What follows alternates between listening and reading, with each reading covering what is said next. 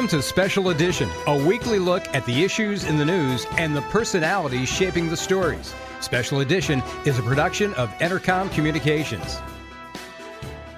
I'm Paula Degnan. We begin this week with Scranton Fire Superintendent Pat DeSarno. He talks about the new fireworks laws and how they'll affect 4th of July, which is right around the corner.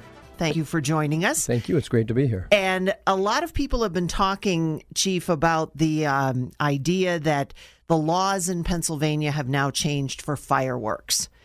Can you kind of give us a little bit of an idea exactly what that means for the average person living in your community? The laws have changed now to allow Pennsylvanians to buy a higher grade of fireworks, so to speak, like the days of the sparklers and the little things that stay on the ground.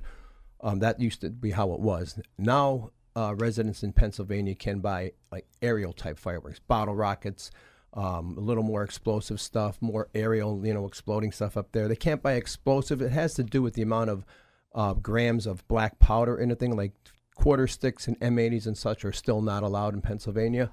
But some of the stuff that can fly around in the air, which is probably the more dangerous stuff, is allowed to be bought by Pennsylvania residents now. And it is something that an association I belong to, the Pennsylvania Career Chiefs, which comprises chiefs from departments across our whole state, we were opposed to this legislation. But yet and still, as loud as we screamed, it passed. And then there is a new tax has been added to this, a 12%.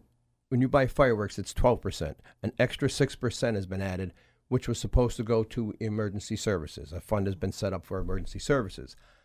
However, one of the things our association is upset about is we have been cut out of the pool, so to speak. We weren't happy with it anyway. We're kind of calling it, I hope not too harsh, your blood money, but we were going to use that money if we got some to provide education on what's going on and get equipment that we might need, because we fear that there's going to be a higher rate of fires going on, because things are going to be flying around, especially in urban areas where our paid departments are located.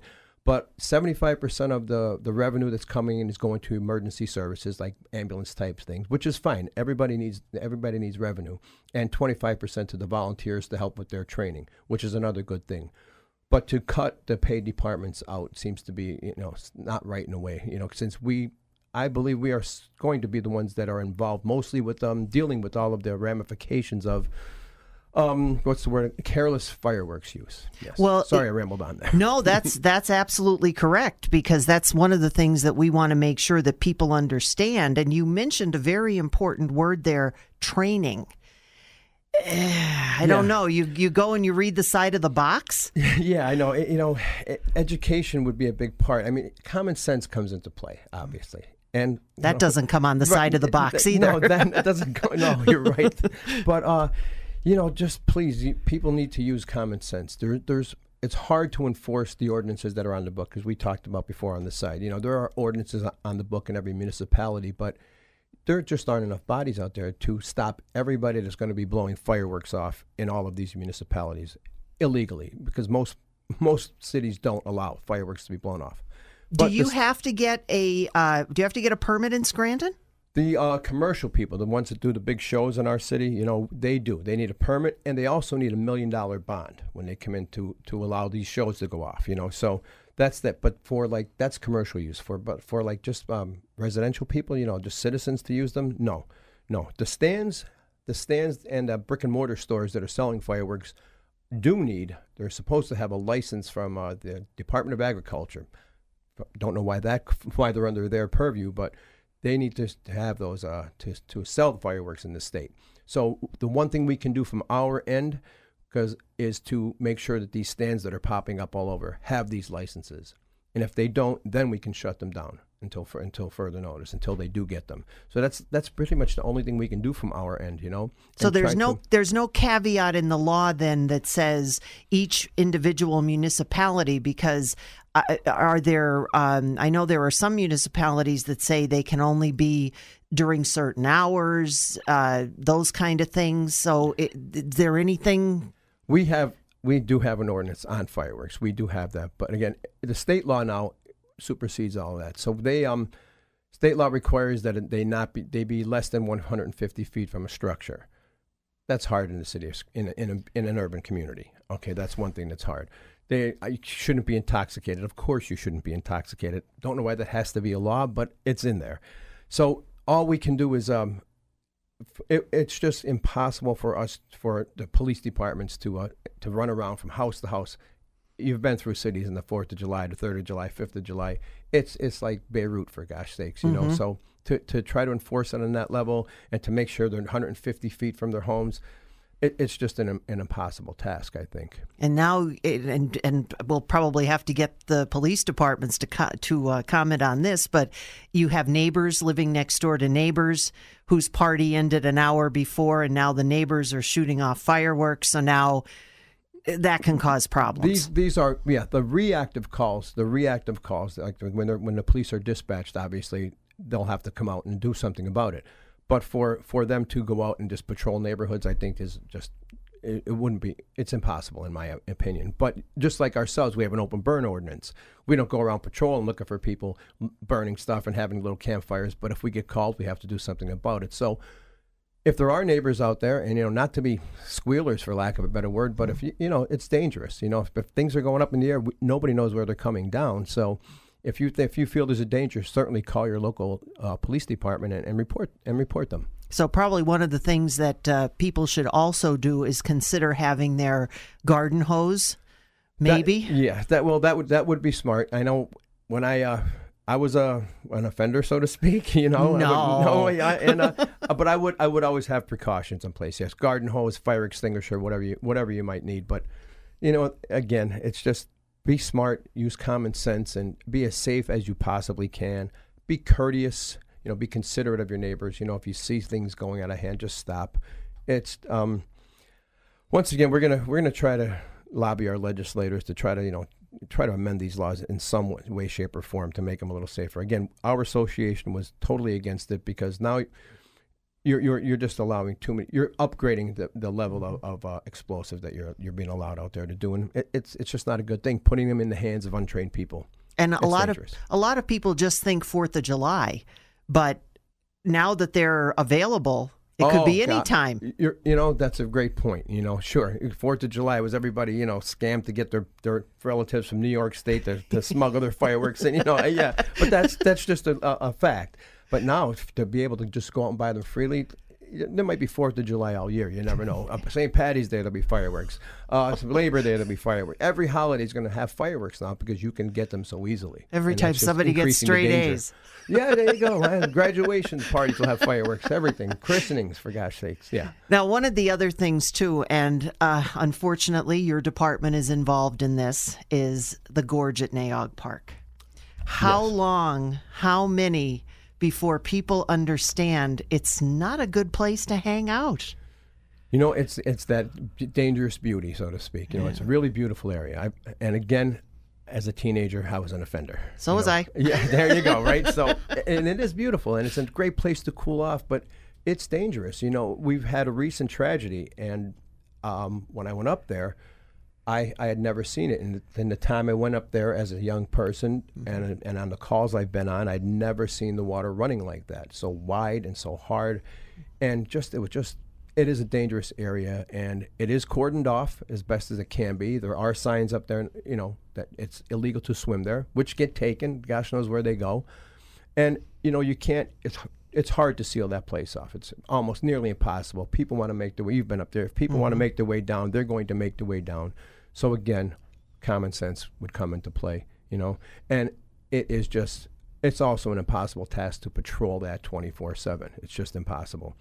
But sadly, but luckily, we have a great department. We have our rescue guys are amazing. They train hard. They're great at their job, and we do the best we can to hopefully have a rescue rather than a recovery. This was the second recovery in my 4 short years as superintendent, and I had gone on several others during my 30 years on the job before that. So it's a beautiful but dangerous place. So again, and it is illegal to swim there. I hate to go on that, but it's an illegal activity. So that's another thing you are breaking the law. So, but I don't know, just it's going to be 90 degrees coming up in the next couple of days. You know, holidays coming up. That's going to be a draw there. It's going to be hard to keep people out of there. So please be safe, be smart. When the pool is just a few feet away. Yeah, but it's not the same. It's not the same. No, you're There's absolutely no killer at right. the pool. You're absolutely right. Yeah. One of the other things that a lot of, and I just want to let everyone know that we are talking with Scranton Fire Chief Superintendent. Same. Interchangeable. Same. Anyway, it's Pat DeSarno, and he wears many hats throughout. Not only that, but he's also someone who will come and put in your smoke detectors. Yes, thank you for letting me. We have an amazing smoke detector program in the city that I don't know why it's not being utilized more. If you call this number 570-348-4164 and you hit prompt 1, extension 1, we have a program that gives you 2 10-year detectors, 3, however many bedrooms you have, we will put 2-year smoke detectors in, and a CO alarm for free, installed. Awesome. All you need to do as a every Scranton resident, you don't have to own, whether you own, rent, flop somewhere. If you call this number, we will install for you free smoke detectors, because our main goal is safety, especially for children. And we've tried to get the word out into the schools. We've expanded this program under my tenure, for lack of a better word, because that's something I'm really up on. I really care about. Well, again, it's prevention. Yes, prevention. Sadly, a lot of these calls could have been prevented, or a lot of the injuries and sometimes fatalities that happen could have been prevented with a little bit of some smoke detectors. Well, how many times do we report in newscasts about the unfortunate death of someone because there was no smoke detector or the smoke detectors weren't working in a home? And a CO detector. Yes. That was one of the things we added to our program that we've had in place. We just expanded it a little more, but we're really trying to push it, and I really wish people would take advantage of it in the city of Scranton. Wow. Well, free installation. You can't beat it. No, and you'll come. Simple phone call. I might. You might stop by personally.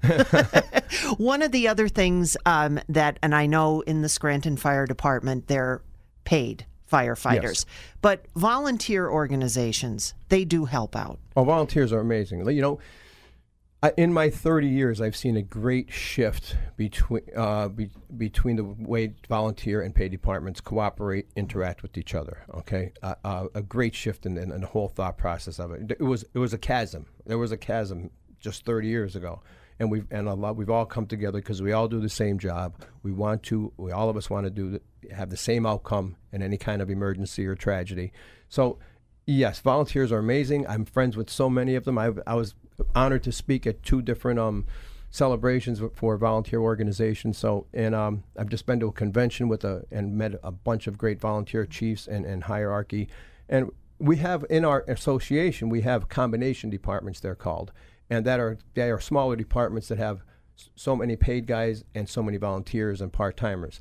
And again, it's all one profession. We're all looking for the same outcome, and we do the same business. So you would encourage people to maybe consider getting involved in their volunteer organization, because a lot of departments are just all volunteer, especially in rural communities. Yes, I certainly would. I would hope that somebody would try to step up if that's what they wanted to do, if they live in a rural community and they're trying to get on a paid department. But in the meanwhile, sure, get all your training, get all your certifications, and help out in your community. Absolutely, I would absolutely encourage that. Sure, numbers are down, and again, that was a good part of that bill that I talked about, the 25% of the revenue going toward helping the volunteer organizations in recruiting and training and getting their members trained. That is an important part of it. But again, on the other side, we would just like a little piece of that pie, since we are probably going to be handling the bulk of the emergencies caused by untrained people using fireworks, just to help ourselves with education and with some equipment that we might need. And that's kind of why I brought it together, because I'm thinking of rural communities, lots of space, setting off fireworks, brush fires. Yeah, fields, brush fires. That is absolutely. We're going to have, in the more urban and congested areas, denser areas, we're going to have house fires. And in the rural areas, there's like a lot of wildfires that can happen from this thing. So it's a danger to all communities, with this expanded fireworks law, with more people shooting off, more untrained people shooting off more incendiary devices. can't be a good mix. Well, we'll keep thinking about you, and we will be tracking that. And we're going to be compiling some statistics over the course of this next year, so to see what we can when we go back to our legislators. Yeah, you'll have to let us know about that. Anything else, Chief DeSarno, that you'd like to add? I really appreciate you giving me this time. I think we hit on some important subjects. We have many more. Because we'll have to have you back when the winter comes back and talk about digging out the fire hydrants. Okay, well, I've never met a camera or a microphone I didn't like. That's what they tell me. You're listening to Special Edition. During the summer, blood donations are needed the most, and it's the time when they're given the least. Nancy Kamen talks with Dave Skutnik from the American Red Cross. Let's talk about blood donation, the importance of giving blood. How often is it that someone actually needs blood? Every 2 seconds, someone in this country needs blood. The need is tremendous, and it is. It's really 24 hours a day, 7 days a week, 365 days a year. And the summer is actually one of the most challenging times to keep enough blood on those hospital shelves in case of emergencies. So a lot of times we think about when a tragedy happens and you get a lot of people who then will say, I'm going to go give blood. But as you mentioned, it's needed all the time. So people don't think about it in that sense. Right. When you get a community tragedy to happen, it's actually the blood that's already been donated, maybe a week, 2 weeks ago, that is actually helping those patients in hospitals at that time. But when you get a tremendous need for blood in the hospitals, you then have to replenish the supplies. So it is great to see everyone turn out and roll up their sleeves when there is that tragic event in the community. But it doesn't just take tragedy, it's cancer patients, it's accident victims, it's routine surgery. Those folks all need blood each and every single day. That's a question a lot of people wonder is it just for an accident? You mentioned other things. Obviously, if there's something traumatic, people are bleeding, they need a blood supply. But mention some of the other things that the blood goes to. What kind of illnesses and other treatments? Yeah, sure. You have, your accident and burn victims, but then any kind of surgery, heart surgery, they need a tremendous amount of blood for something like that. Organ transplants, the big things. But then, things that you think of that almost every one of us is touched by someone who has cancer, leukemia, sickle cell disease. Those folks all need regular replenishment of their blood supply because of the treatments that they're getting. A lot of times we look at how things are done over time. Is there less people giving today as in the past? Is it the same? Is it more? I'm just curious as to how that goes. I think in general, you're seeing as the world kind of evolves that you're seeing, at the Red Cross, we're seeing fewer and fewer people that want to volunteer.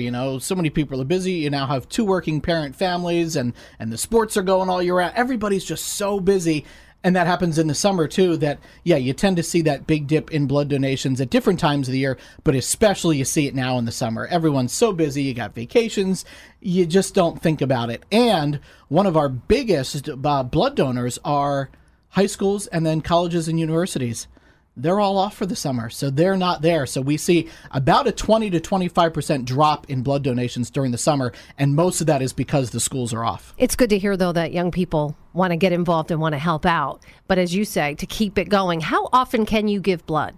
You can give blood every 56 days, so about every 2 months or so. And, just hit us up on the web, redcross.org, and you pop in your zip code, and it'll give you a list of blood drives that are right near. Chances are there's one around the corner from you sometime in the next week. You talk about how busy people are. How long does it take if you're going to say, I want to give blood today?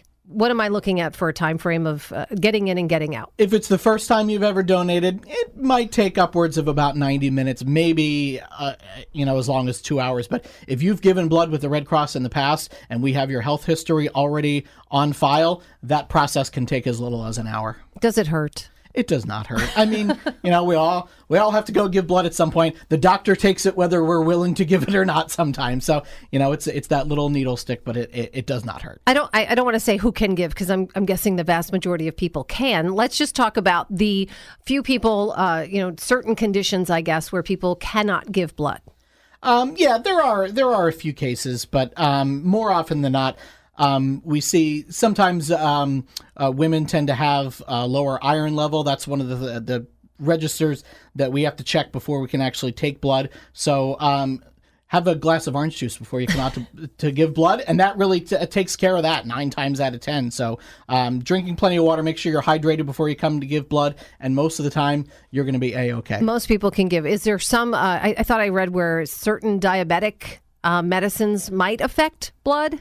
There are a few conditions and a few medications out there that would cause you to be deferred. We do have that complete list on our website, redcross.org, and you can find out all that information. But, most people, most of the healthy living population can give blood without a problem. Right. And just so I can say also, if you are diabetic and you control it through diet, then you're not affected at all. So we're talking about, as you mentioned, just a smaller number of people. So you can check it out. What's the website again? Redcross.org. All right. Now, let's talk about the different blood types. Some people will say, I have a very common blood type, so it might not be as important for me to give. I mean, that's not true, because if it's very common, it's going to be a need more, isn't it? Oh, it's a tremendous need. So type AB is the universal plasma type. So actually there's several different types of blood donation. There's whole blood, but then there's plasma, and those can be transfused to patients of any blood type in an emergency. So that AB type is really one that we look for, and we encourage everyone to donate every 56 days, as you can. But all the letters, whether you're A, you're B, you're O, you're AB, you're positive, you're negative, we do really have that tremendous lead, especially now in the summertime, of all blood types. Is there any one type that you need more of than others? Not really. No, it's a pretty rare type, or no, it's a pretty general. Just that AB, as I mentioned, is because it's that universal blood type, and it can go to any person in an emergency. That's probably the one, the holy grail of blood types would be that AB. But really, all blood types are needed to donate all throughout the year. Is there an age limit on donating? You have to be over 16 to donate. So, okay. And you can do it up until your later years. You can. We have blood donors that are still in their 80s, and even a few in their 90s that have been donating for 50, 60, 70 years. It's amazing. I read something about the Missing Type campaign. What is that? Sure. That's a program that we're running this summer just to kind of raise awareness, and we're partnering with a lot of different companies out there. Google was one of them. The blood types are A, B, and O. What would the world look like if those blood types were missing? So we actually had Google dropping the O's from Google, Right. Google. I don't even know what that is. Yeah, if the O is gone. So it's a campaign working with different corporate partners to raise awareness about that constant need for blood.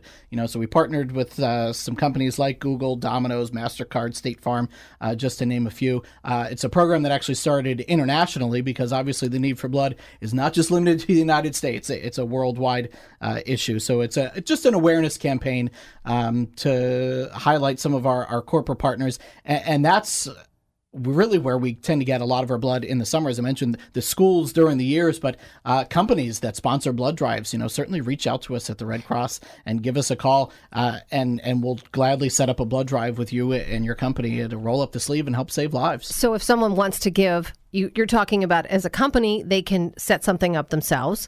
But what about if someone wants to give listening today? Where would they go?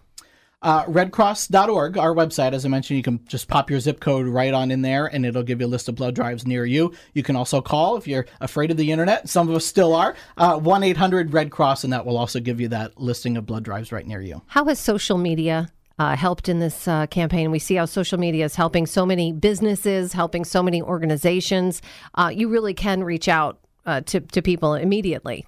Yeah, it is. It's just keeping that awareness and keeping that top of mind. I mean, social media is such a blast of information all the time. It can sometimes be information overload. So, we try to just be one of the messages that are out there, delivering help and hope when people are in need. And finally, you mentioned it a little bit earlier, but I thought if people want to know about what to do prior to giving blood, is there anything in particular they need to prepare for this with? Just make sure you're eating a healthy breakfast, the glass of orange juice, stay hydrated. And then if you want to save time at the blood drive, we do have something called Rapid Pass. You can actually complete some of that online or even download our Rapid Pass app on your phone. You can fill out some of that health history information, and that'll kind of push you up towards the front of the line when you walk into a blood drive and get you in and out even faster. Especially if you have not done so before, right? So that helps you speed the process up. Yes, absolutely. You know, whatever you can complete on the phone before you get there will also speed things up and help you save lives even faster. Let's just mention a couple of the ways people can get in touch with the American Red Cross. It is on the web at redcross.org. You can also follow us, like us on Facebook at American Red Cross Eastern Pennsylvania Region, or on Twitter at Red Cross East PA. And if, again, you're not one of those social media types, you're not one of those internet types, the phone works too. 1-800-RED-CROSS for all kinds of Red Cross information. And the number for our local office here is 570-823-7161. Dave Skutnik, Director of Communications for the Red Cross Eastern Pennsylvania. Thanks so much for being with us. Thanks. Human trafficking, not just something that happens somewhere else. It's happening here, close to home. Intercom's Nikki Stone spoke with Tom Mosca. He's the co-chair of the Northeast Pennsylvania Human Trafficking Task Force. If you're going to want to get passionate about something and show compassion and do something that makes a difference, I think this is something you can get involved with and help to make a difference. We have attorney Tom Mosca on the phone. He is the co-chair of the Northeast PA Task Force Against Human Trafficking. How are you doing this morning, Tom? Very good. Thank you, Nikki. Thanks for having me on the show. This is no problem at all, because this is something that I think people don't realize is actually happening in their own backyard. It is. It's happening not only across the country and across the world, but right here in northeastern Pennsylvania. And I want to distinguish at the outset the difference between human smuggling and human trafficking, because I know there's sometimes some confusion.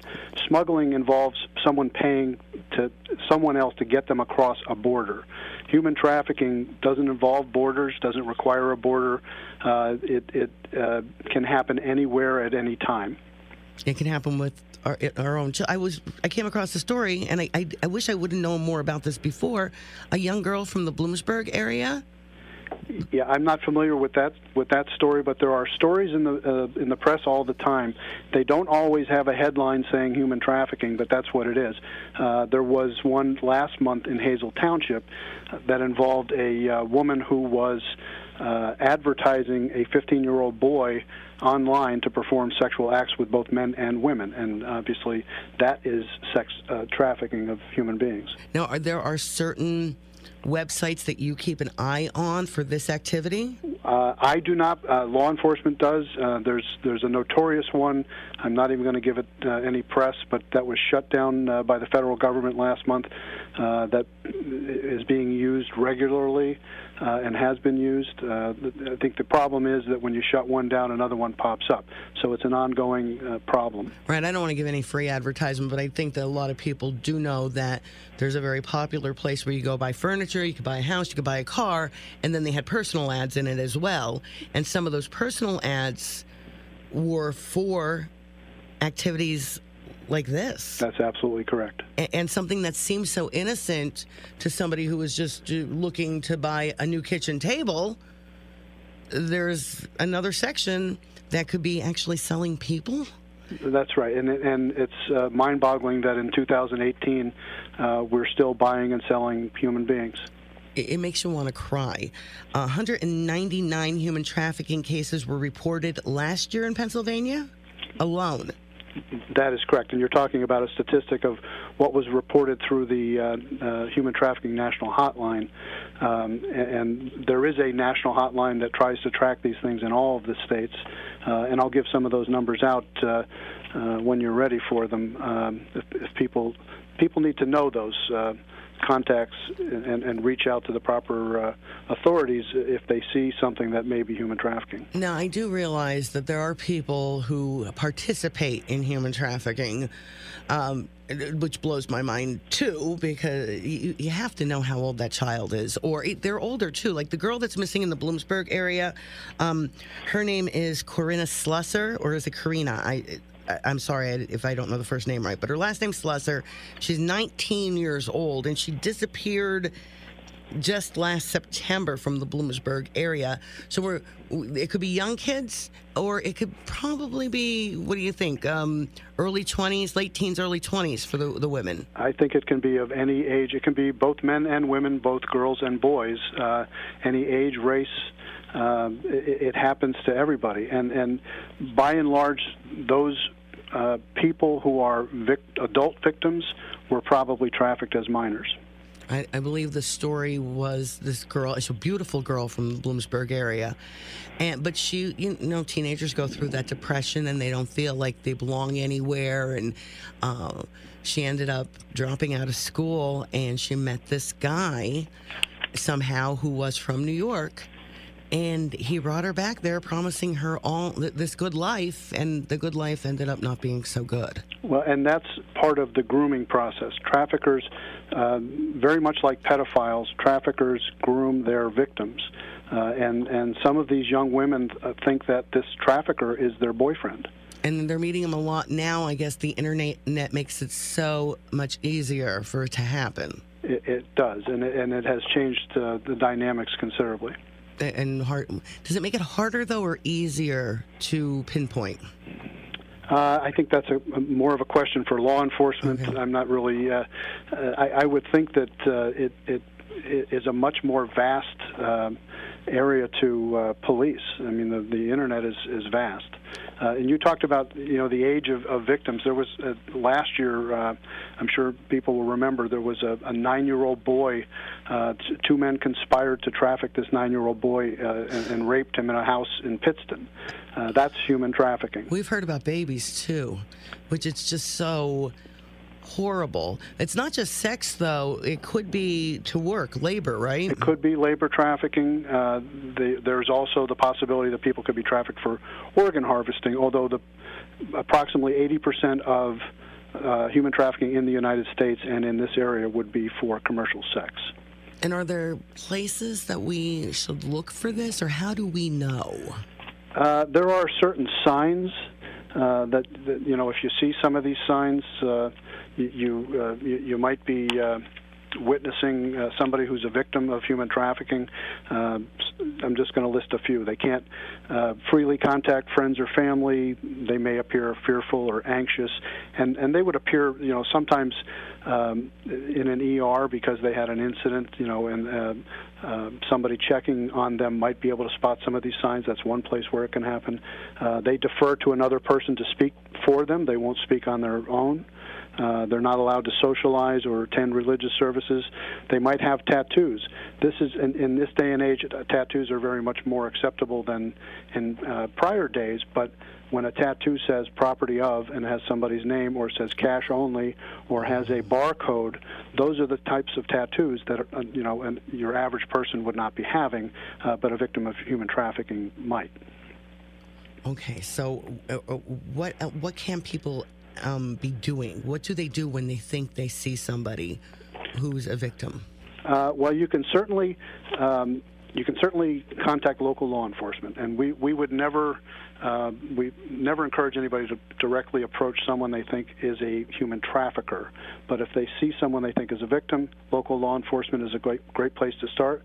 You can call the National Human Trafficking Resource Center at 1-888-373-7888. You can text HELP to 233-733, or you can even go on anywhere in the Commonwealth of Pennsylvania. You can dial 211, and you can get some information that may be helpful to someone that's a victim, or anyone who is a victim can certainly reach out to any of these numbers and get some helpful information. What more should we be doing ourselves to be aware of this? Well, one of the things we do as the task force is we've been going about the area giving PowerPoint presentations. So if there's anybody out there that has a group or organization that is interested in having a member of the task force come speak to them, we would be happy to do that. We are affiliated with the Victims Resource Center of Luzerne County, and we can be reached through them at 570-823-0766. And just to highlight the importance of why we all need to know some of these signs, which we go into more thoroughly in our presentations. Last year in the news there was an incident involving an Alaska Airlines flight where there was a stewardess who had actually had some training regarding human trafficking and was aware of some of the signs. And a young girl and an older man came onto the flight. The young girl had some bruising and just carried herself in a way that made the flight attendant suspicious. She managed to get the girl to go to the restroom, where she left her a note asking if she needed help. The girl said she did. The pilot reached out to authorities, and the man was arrested when they landed. That girl is now attending college. So there can be happy endings. And if we can help one person by helping them out of this situation. The problem, these people have a very difficult time getting out of this life once they're in it. And that's, if we can spot the signs and help even one person. Truck drivers happen to be one of the help a lot sometimes as well. I've read stories. They have a very good website, Truckers Against Human Trafficking, that has a lot of helpful information and videos on it. And they have been, and again, that's one of the places where people are trafficked, is at truck stops. So, those truckers who have a conscience and want to do something about it have put together this effort on behalf of truckers to make people aware. And there are a lot of truckers who have a conscience and care about children. So, Absolutely. Is there anything else you need to add today before I have to go to break? There is some legislation that's been pending for the last couple of years that has not passed yet. It's Senate Bill 554, which is more commonly known as the Safe Harbor Act. I can't speak to where that is from the legislative process, but it's in the best interest of our children if that eventually passes. And what it would do, children that are charged and arrested for prostitution would not be criminally prosecuted. They would be treated like the victims that they are, and they would be processed through the system in an effort to give them a way out.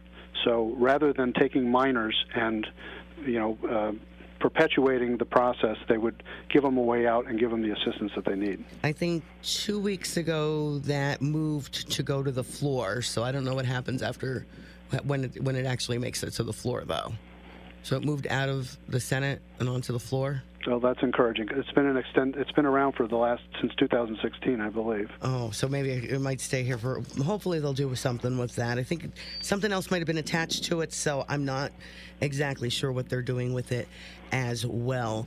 Tom, the next time something comes up in the news and we need to talk, or you have something that you'd like to get out there, please feel free to give us a call, or I will call you. Absolutely. Thank you so much for checking in with us today. I appreciate it. Thank you. Do high school students know enough about civics before they graduate?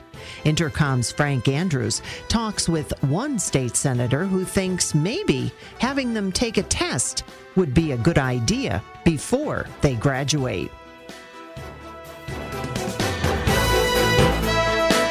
On the line with us right now from Harrisburg is Pennsylvania State Senator Andy Dinniman from Chester County, the 19th District. Senator, how's things down there in the motherland? I'm not sure it's the motherland, but things are their normal sense in Harrisburg. But I'm delighted to discuss this particular bill. Tell me about it. Now, this is an amendment to a bill, or what is this? No, this is its own bill. Let me explain what has occurred.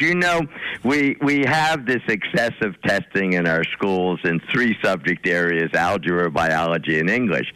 And all of our other subject areas have been heard, especially history, social studies, civics.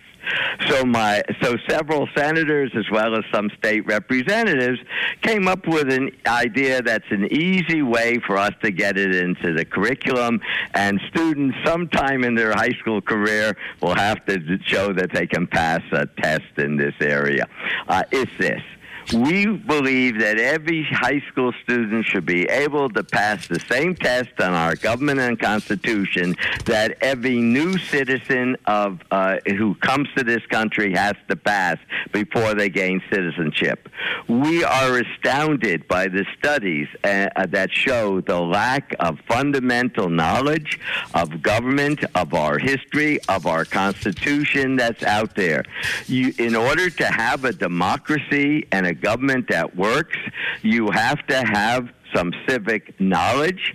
When I went to school many years ago, and I'm sure many of your listeners, I'm 73, so I know many of your listeners went to school maybe in the same era.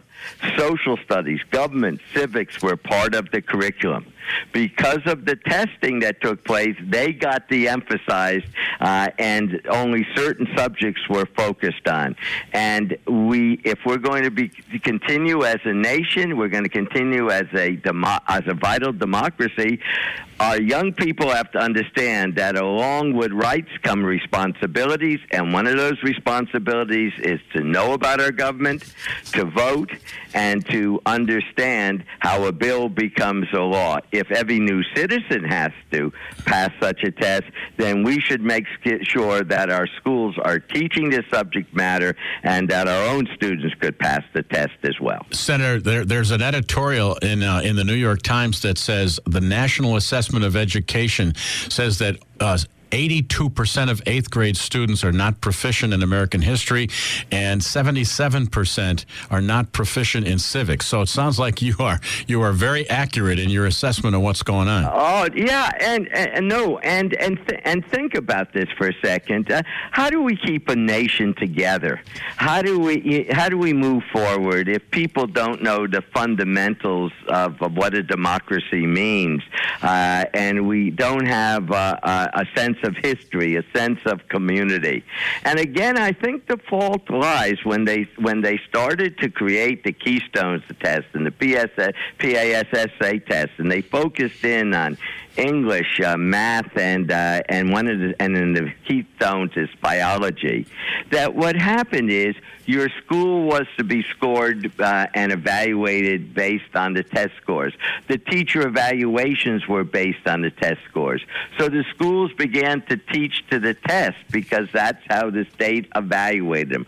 We need to end this excessive testing, and we need to bring back social studies and history and civics as part of the curriculum, and by requiring this set of skills, is one step in doing so. You know, I'm an historian, a professor by occupation, and I could tell you that when we created the public school system in this nation, and when we created our high schools, you know, which came into being at the turn of the last century, you know, in the early 1900s, we always said that one of the reasons we needed a public school system was not only to teach basic reading and writing and math, but it was to teach the citizens how they can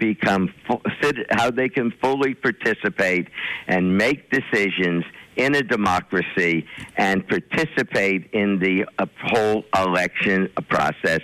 And unfortunately, we've ignored all that over the last several decades because of these tests, and now we need to restore it. And I think most of your listeners would probably agree. I know that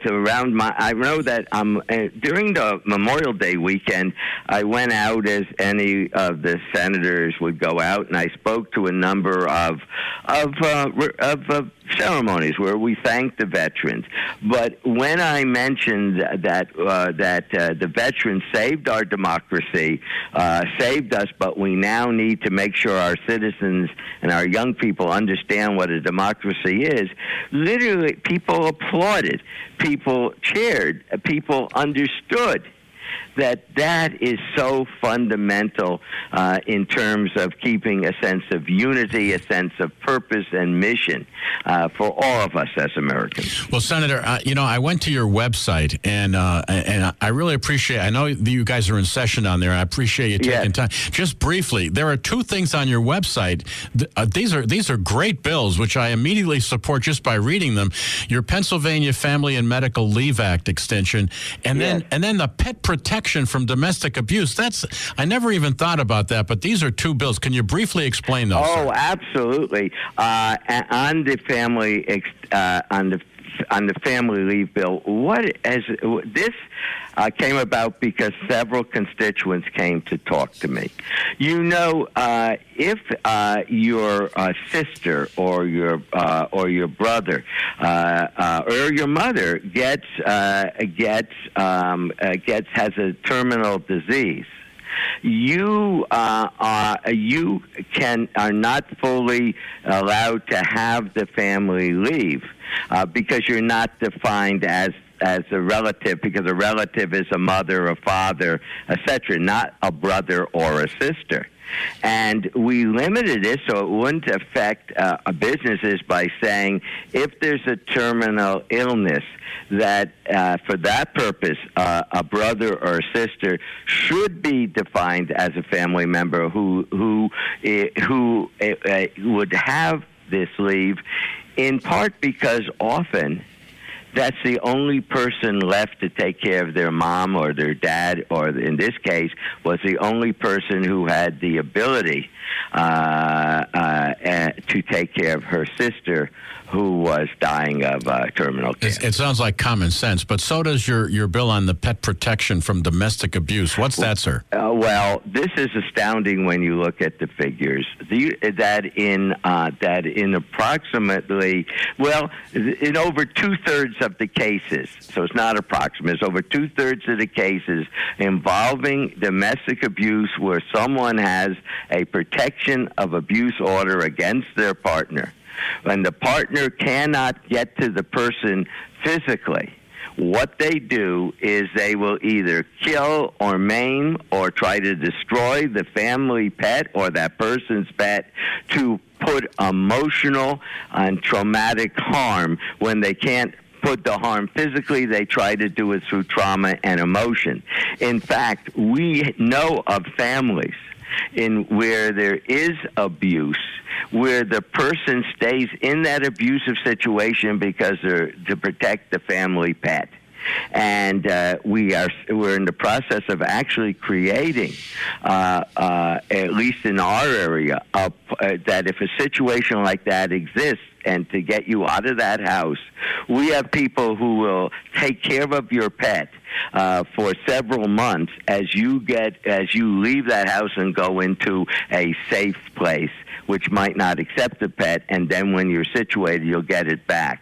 But if we know, and every study has shown, that the harming of pets that are members of the family is what people, 2/3 of the people who have domestic abuse orders against them do, it makes sense to increase the penalty for doing so. Senator, these are great bills. I wish you the best of luck, and I thank you so much for taking time out of your busy day to call us. Well, it's been a pleasure talking to you. Thank you very much. That's Senator Andy Dinniman from the 19th Senatorial District, which is Chester County.